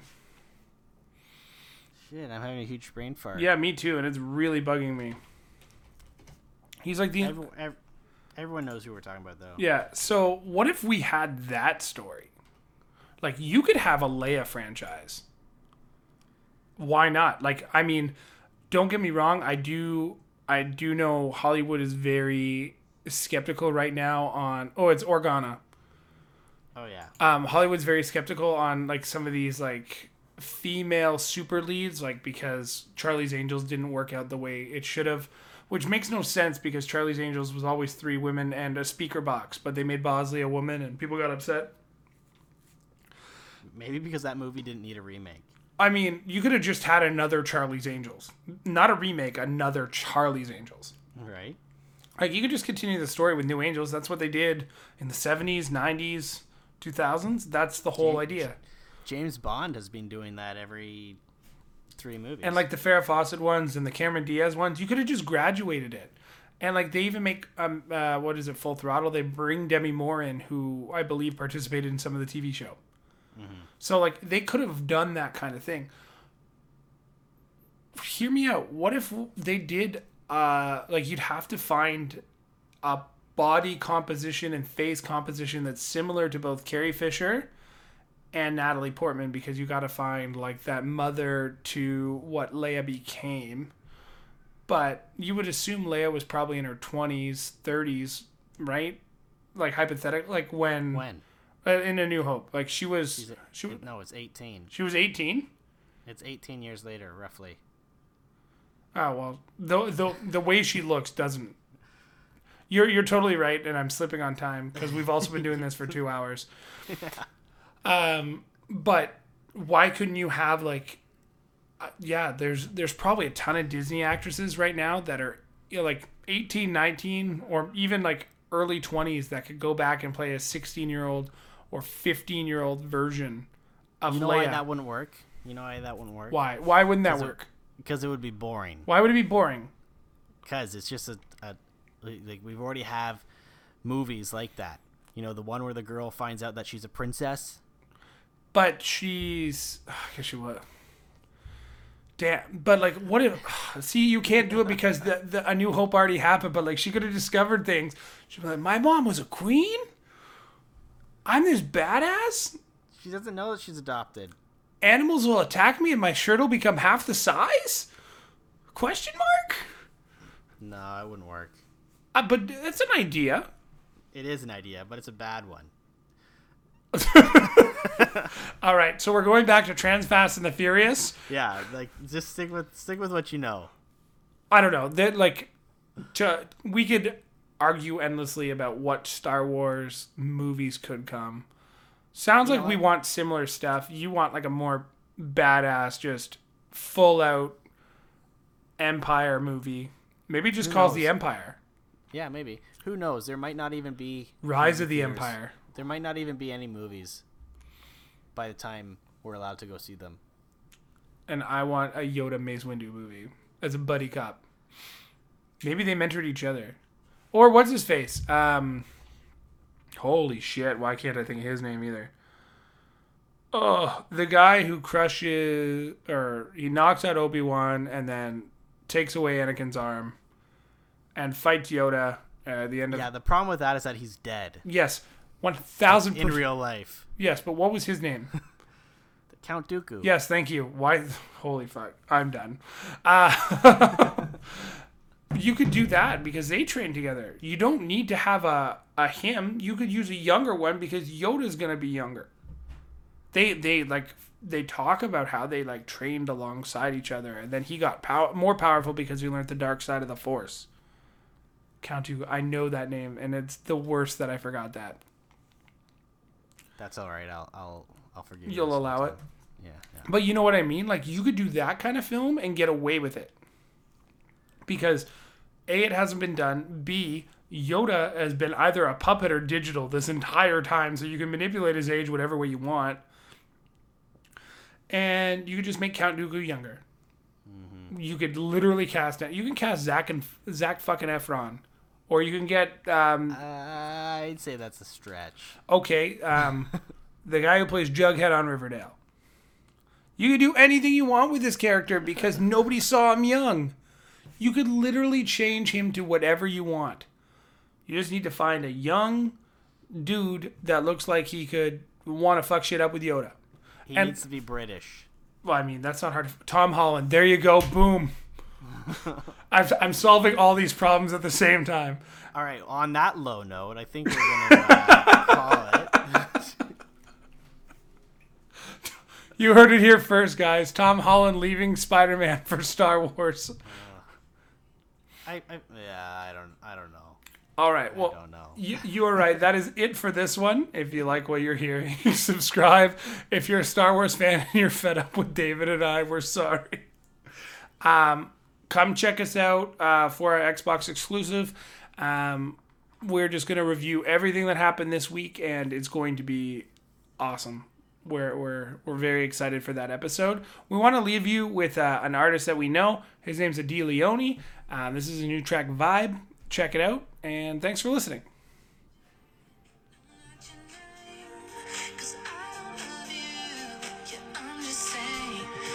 Myself confused.